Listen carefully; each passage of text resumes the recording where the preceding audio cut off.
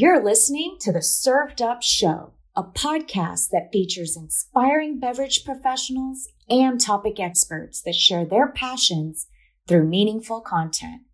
Your hostesses, Bridget Albert, is best known as the Market Fresh Mixologist, an industry mentor with over 25 years of experience. And I'm Julie Milroy, best known for my passion for leading change and helping others grow in their careers. Grab a cocktail and sit back. Let's learn how we can make a positive impact in our industry.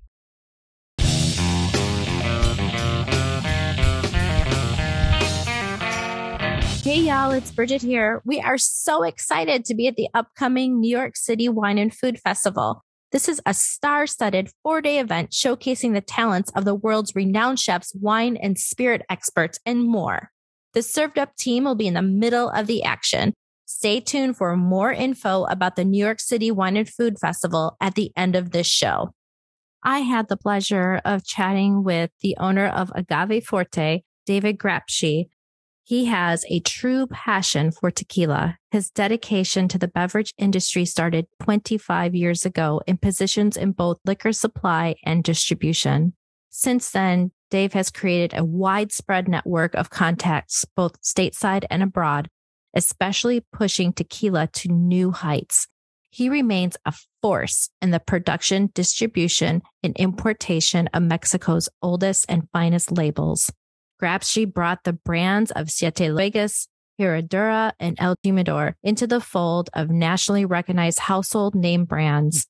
He's played a crucial role with Gemini Spirits and Wine and the Corazon Barrel Expression Project, which barrel-aged exceptional Blanco tequilas using Buffalo Trace's antique collection bourbon barrels.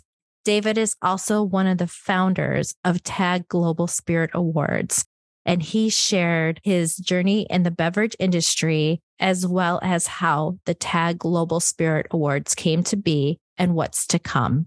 So sit back, grab yourself a glass of your favorite tequila, and enjoy the show.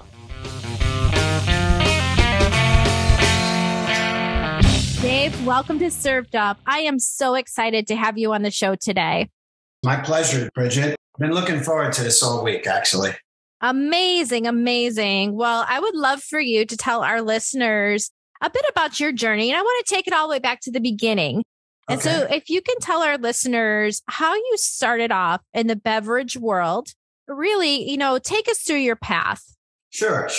Well, I have to say the beginning was purely accidental. So I moved to California in 1971, made very good friends with someone I played softball with, and we're still very best of friends today. And I had a go nowhere sort of job, and I was not very happy with it. I'm all about passion. If I'm passionate about something, I'll stick it out. Okay. And he said, I have a friend in the wine business. Maybe you should go talk to him.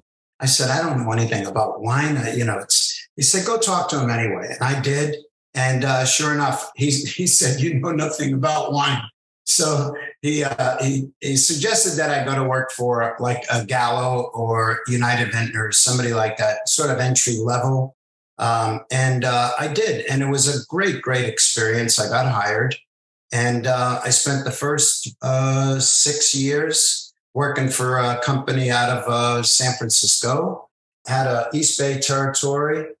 And so I have to tell you a little bit about when the business first started. When I first got into it, there was a law on the books, and it was called fair trade. Okay, just like milk is fair trade. So you couldn't sell below a retail price. And that changed about 1976, I think. And everything went absolutely, completely berserk. I went from selling bottles to selling containers because I lived 2 blocks away from the headquarters of Long's Drugs, which is now CVS, part of CVS. Mm-hmm. And I was very, very close with those people. As a matter of fact, I played softball on their softball team. And so I was in, so to speak. So obviously I got to meet some wonderful, wonderful people, but but yeah, it's come a long way from the early days. So from there, would you like me to continue? And please. We started off in the 70s. Take us to the 80s, 90s, up where we are today. Want to hear it all. Okay. So from there, I went to work for a couple of other smaller distributors. And the reason I kept moving is because there was a consolidation going on at the time. So the bigger companies kept getting bigger by buying out smaller companies. So when I first started in Northern California, there were about 20 some odd wholesalers. And today there's like 3. That gives you an idea of what happened in terms of consolidation. So in about 1983, I went to work as a supplier. So I'm working as a supplier, and I get a job offer from then the president of Southern Wine and Spirits in Northern California, Marcus Friedland. And he said, I would love for you to come work for the company as a division manager. And I asked him, I said, well, what territory? What do you want me to do? He said, the East Bay. Didn't realize when he said the East Bay, he meant from the Oregon border down to Fresno. Oh my gosh. So he meant, the whole East Bay. Yeah. Yeah. So we were starting out in those days. Southern was a much, much smaller company. And, but it was a great, great company to work for way back when. A lot of great people were brought into the picture. And one of my sort of idols in the business, or somebody I admired a lot, was a gentleman by the name of Vince Martin. I must mention his name. He's no longer with us today. Vince was the president. He took over from Marcus Friedland. He was the president of Southern Wine and Spirits of Northern California. And then eventually Jack Brennan took that role. And I didn't realize it at the time, but Vince he's somebody who pushed me out of my comfort zone all the time. And it really bugged me because I was very comfortable in doing what I was doing. I had a beautiful team of about 12 salespeople that I had built. I'd hired pretty much most of them. And then all of a sudden he moves me into a different role in the company. And I asked him why. He said, I really need you there. But at the time I didn't realize I sort of didn't realize what he was doing is he was actually making me grow because even though it wasn't something I was comfortable with, I learned a lot about calling on chains because he put me in to the chain department. And then from there, he took me out of the chain department and put me in as a division manager for the on-premise. I never had any on-premise experience up until that point. And then years later, I realized, that he was really helping me in my career. So, miss him all the time. I mean, he was just a great guy. I'll fast forward a little bit. My last job with a company was with Sazerac.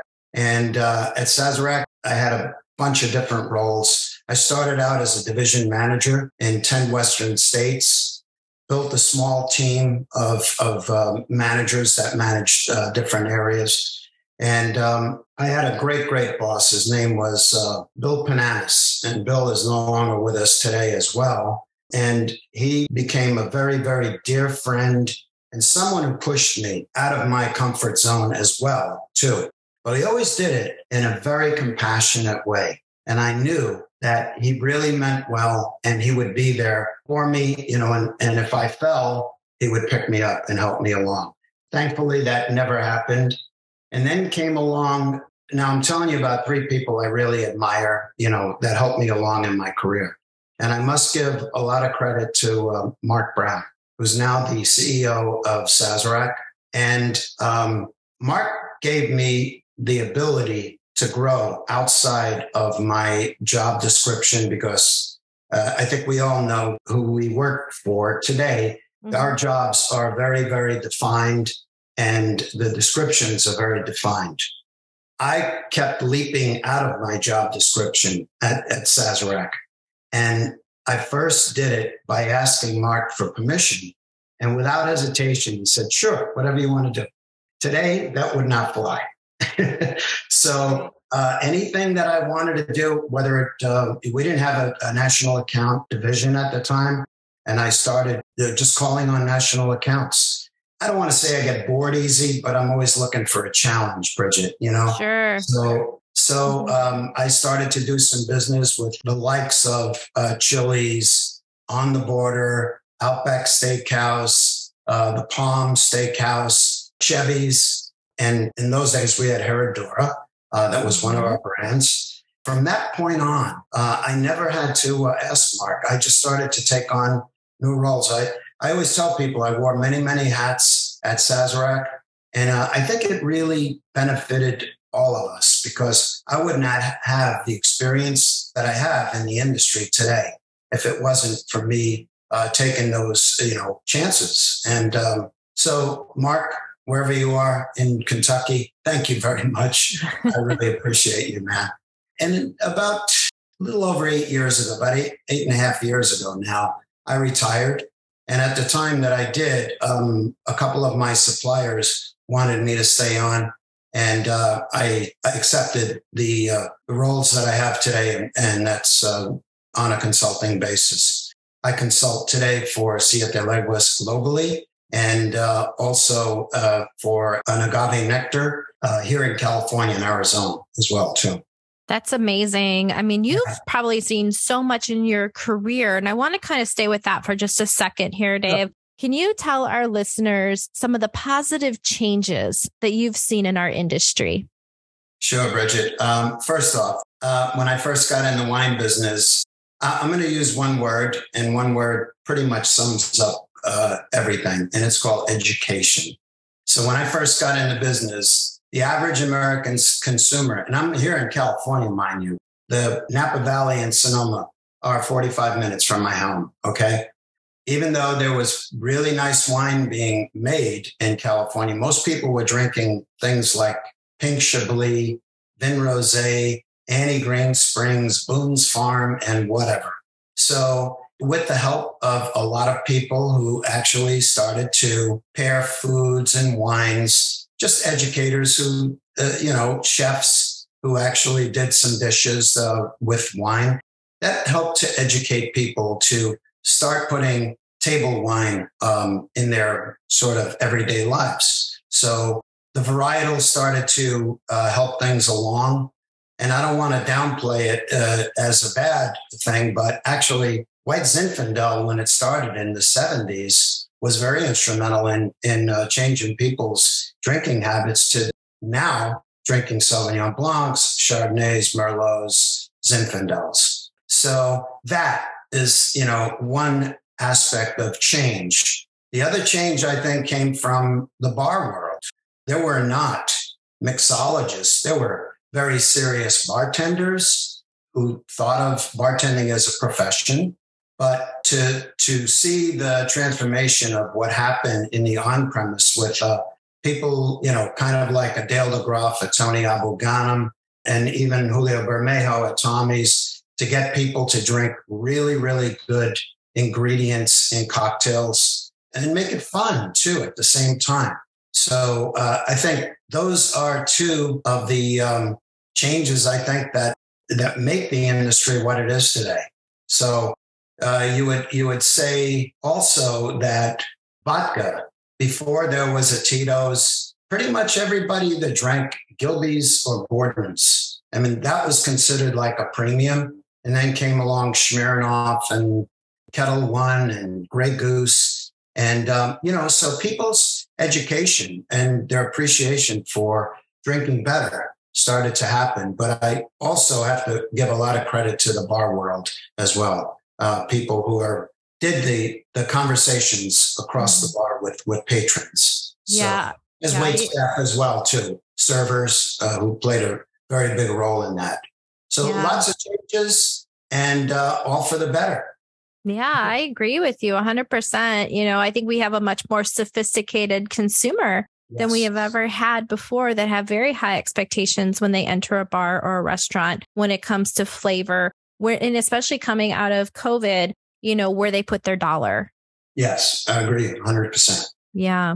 Can you tell me about how and when you met your partners in the TAG Global Spirit Awards, Mr. Tony Abanganum and Mr. Julio Bermejo. Would love to know the stories behind that. Yeah. Okay. So when I first went to work for Sazerac in 93, I got a phone call from some salesperson. I can't remember who it was, but he worked at Young's Market at the time. And he said, hey, there's a restaurant that I want you to meet the proprietor. He wants to meet you. So I want to say I was with the company about a month, and I drove over to San Francisco and I met Julio Bermejo, probably November of 1993. And he told me about, his dreams of, building a very serious tequila bar. And he wanted Herradura to be very much a part of that. And shortly after that, I met Tony. And I think the first time I met Tony, he was working in not the Starlight Room, but it was, it's on Fillmore Street in San Francisco. So yeah, that's where we met. And so if I could just expand on the relationship as it built, Julio and I became very, very close friends. As a matter of fact, when he was married, I was the best man at his wedding. And that's called a padrino, okay? So he and Lily. And so I'm very, very close with the family as well, too. And then with Tony, when he first went to work for the Bellagio, he said to me, I remember it like it was yesterday. He said, I think I want to write a book. And I said, well, I think I know a writer who would love to write that book with you. And till today, she's still my girlfriend after all these years. And that's Mary Faulkner. So I put Mary and Tony together to write his books. And, at times, I'm sure they spent a lot of time writing those books, together. And so yeah, we've come a long way and we're very dear friends. And I could say this, that when Tony first approached Julio and I, one day we were in San Francisco, and he basically just dropped it on us. He said, we should own our own spirits competition. We need to do this.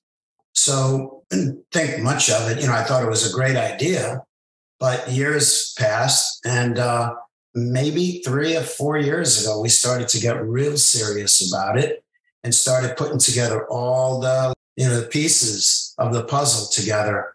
And I have to say, this has been one of the most exciting things that I've been involved with in a long time. And I'm really happy to really be part of it. I'm not afraid to say what my age is. So, should I say that? Hey, go for it. Yeah. Okay. Well, I'm 76 years old. Mm-hmm. And, for me, retirement is way, way overrated. And for me to be part of this, it's just fantastic. I am 76, but I'm more like 36. I keep in good shape, and my health is good, knock on wood. And so I'm just real excited to see this thing grow.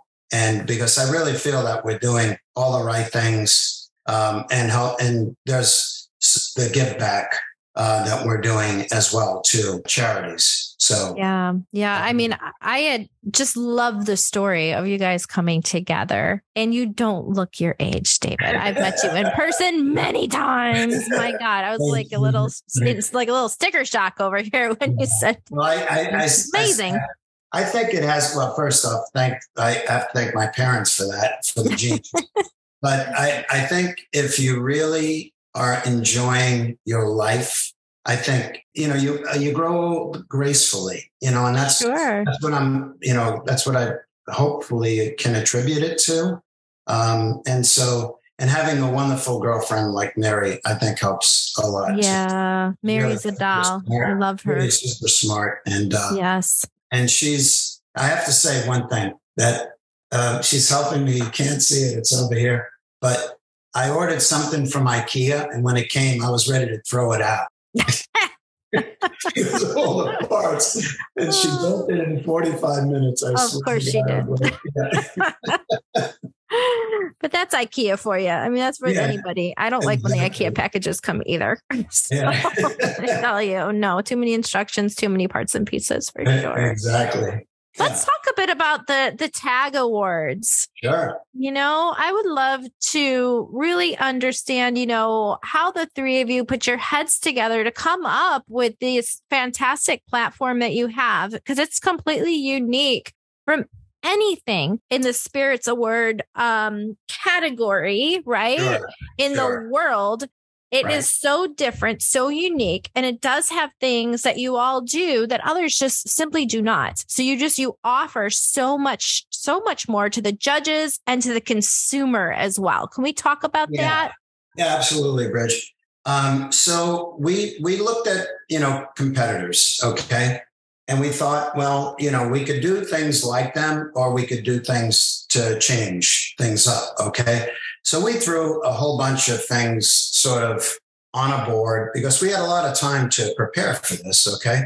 So these ideas came about from putting, all these crazy ideas on a board, like getting consumers involved with dinners, with educational platforms. Eventually, we're probably going to include some trips, maybe for aficionados that want to go to Cognac and Armagnac. Okay, why not? Why not?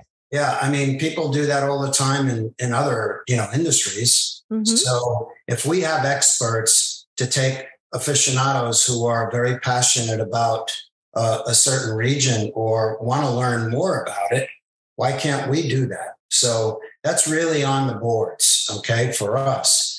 Some of the other things that we're doing is we're really involving suppliers, not just, give us your brand, give us your money, and we'll give you your score, okay? We want you to be part of it. We want you to come and educate our consumers, mingle with our judges, because our judges are coming from 4 continents.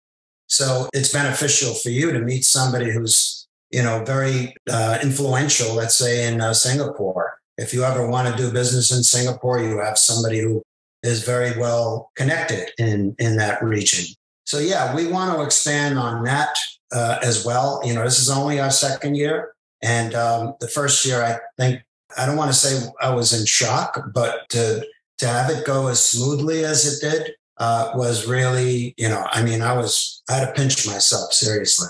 So, and that wouldn't have happened without the help of some of the back of the house people that we have. And some of, people like Andrea, for example, because without Andrea, she's, I think we're all kind of like with those little robots, just bumping into each other. So, it's, there's just so much more that we can do, but everything has its rightful time and place. And we don't want to rush things, but I think the opportunities are there for us to do a lot of really, really great things. And I tried to reach Tony yesterday because I thought of something after speaking with a retailer, which I won't mention. And he's probably going to come to the event this year. He wants to maybe even make a donation to Helen David Relief Fund. And I thought of something that we could potentially do in silent auctions, which we didn't have last year. And I think it would go extremely well. I'm not going to talk about it today because it's not really been approved yet, but I think we'd be very excited about it when you hear about it. Yeah, I think that's really cool. What I love about the TAG Global Spirit Awards is that you are always evolving. Even though last year was so fantastic, it went so smooth. You're just still growing it, right? Taking that success and then taking it to the next level. Right. And that's, what I see happening to somebody really from almost, part of the TAG family, but from the outside as well. And I think every year that we're going to see you guys really add some really cool programming to keep it fresh, keep it exciting. So like you said, so it's not stagnant, right? Really, I think you guys are going to be very instrumental in giving us those ideas as well, too, because it's not just the 3 of us coming up with these ideas. It's the group. It's everybody who's involved. I mean, I think that's collaboratively. That's the best way and there's nothing that's out of reach. Okay. It may not be the right time and place, but if it's a good idea, we can always definitely entertain something like that, because I think what we want to do is we want to really, separate ourselves from the way this sort of competition has been done, in the past. And we want to build on something that's really, really great where consumers, suppliers, maybe I'll use that word again, education, because I think there's an education factor as well, too, that plays very much in this. So, and it's a lot of fun.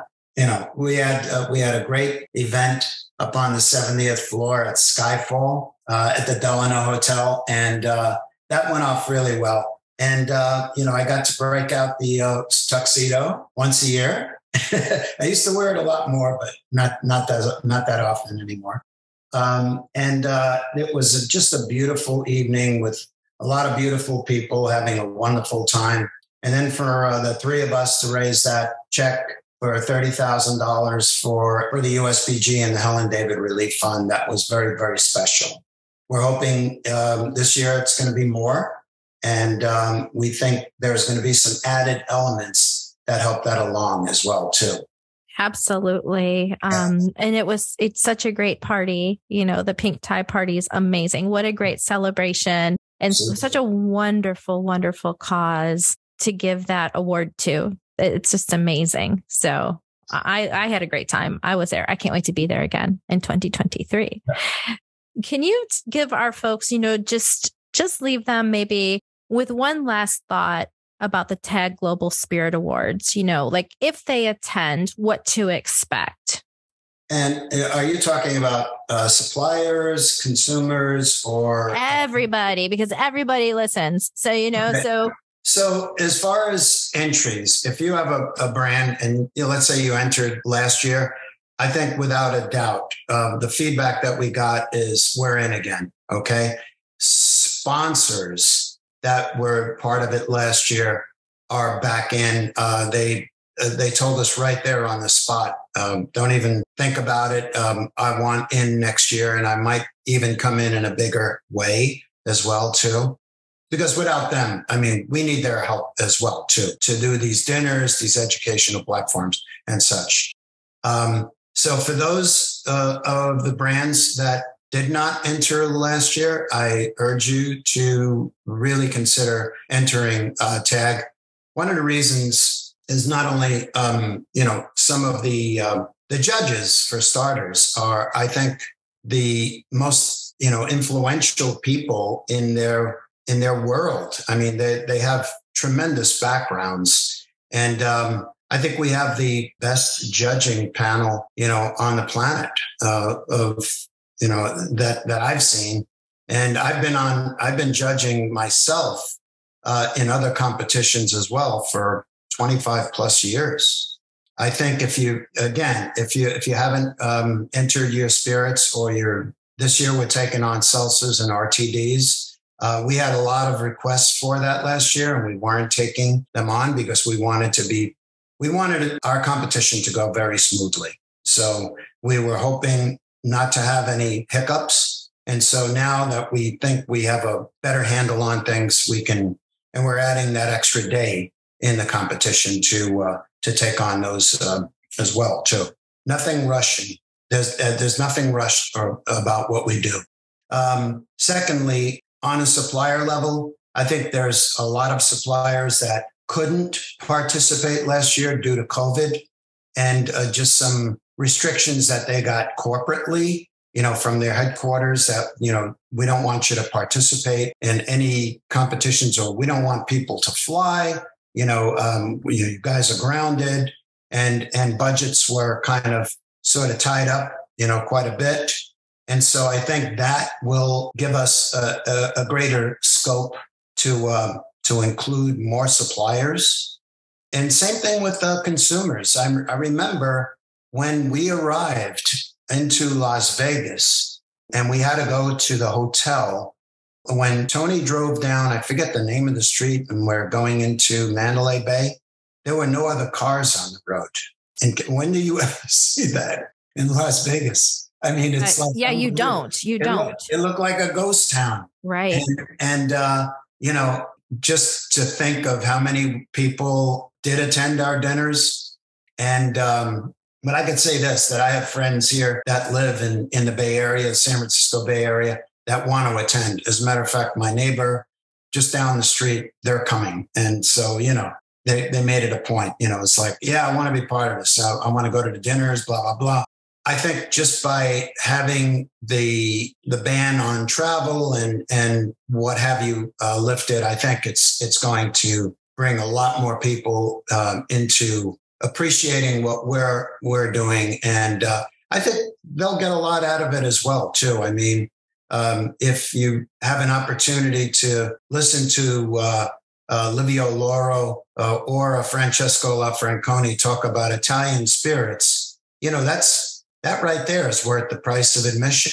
Or if you go to a dinner and Julio Bermejo is talking about tequila, or Tony talking about vodka, we have just tremendous surrounding of a lot of wonderful experienced people in the industry. And I think consumers have a lot to gain out of it. I can't say that word again. It is a lot of fun. Trust me when I tell you. We had a lot of fun doing what we did. We did it very seriously, but we had a lot of fun as well too. And thank God for some of the suppliers. The Russells that came from Wild Turkey. I mean, those guys were just a delight. I was the host at you were there. I was there. It was fantastic. Yeah. And they're just Bruce and his dad they knocked it out of the park. And same thing with the guys from Garrison Brothers. I thought they were wonderful. And they're, again, involved again this year. I know Tony's had a lot of conversations with them. So I'm really looking forward to year 2 and beyond. So I think it can only get greater and greater. So happy to have you involved too. I'm so happy to be involved as, the executive director of education and judges, and happy to see what goes on behind the scenes. And I'm going to tell you something, folks. I mean, look out for 2023 because we have just a really exciting program for all of you. And we can't wait to see you in Las Vegas. Absolutely. Oh my gosh. Yes. David, I want to just take a minute on behalf of the Served Up family just to thank you so much for being on this show today. I want to wish you thank you. And I want to wish you great health and just a whole lot of peace, brother. Thank you very much for being on Served Up, and cheers to you. Cheers to the TAG Global Spirit Awards. I am just so excited to see the program for 2023. Bridget, you're awesome. Hey, Served Up friends, Julie here. I am thrilled to tell you about the 15th annual Food Network New York City Wine and Food Festival taking place soon, October 13th through the 16th. For its 15th year, Food Network personalities and more than 400 chefs, mixologists, and wine and spirit producers will come together to create an unforgettable Epicurean experience comprised of tastings, dinners, parties, brunches, lunches, master classes, and more. 100% of the net proceeds from New York City Wine and Food Festival go to God's Love, We Deliver. God's Love, We Deliver is New York City's leading provider of medically tailored meals and nutrition counseling for individuals living with severe illnesses. To date, New York City Wine and Food Festival has raised more than $14 million for its charitable causes. The festival provides a platform for the charity, which has a presence at events through activations and speaking opportunities that help strengthen existing relationships in the food, beverage, and hospitality industry, and also create new ones from on-site interactions. We are so excited to share that the Served Up crew will also be on the ground, bringing you the behind-the-scenes action at the festival. We hope you join us to eat, drink, and feed New York City by purchasing tickets on sale now at www.nycwff.org. And don't forget to follow @Served Up Podcast on all your favorite platforms. And if you're a long-term listener, please leave a review. Cheers. Thanks for listening. Served Up is brought to you by Southern Glazers Wine and Spirits. Produced by Zunu.online. Music by We Killed the Lion can be found on Spotify. Make sure to subscribe to be notified of future Served Up episodes. Cheers!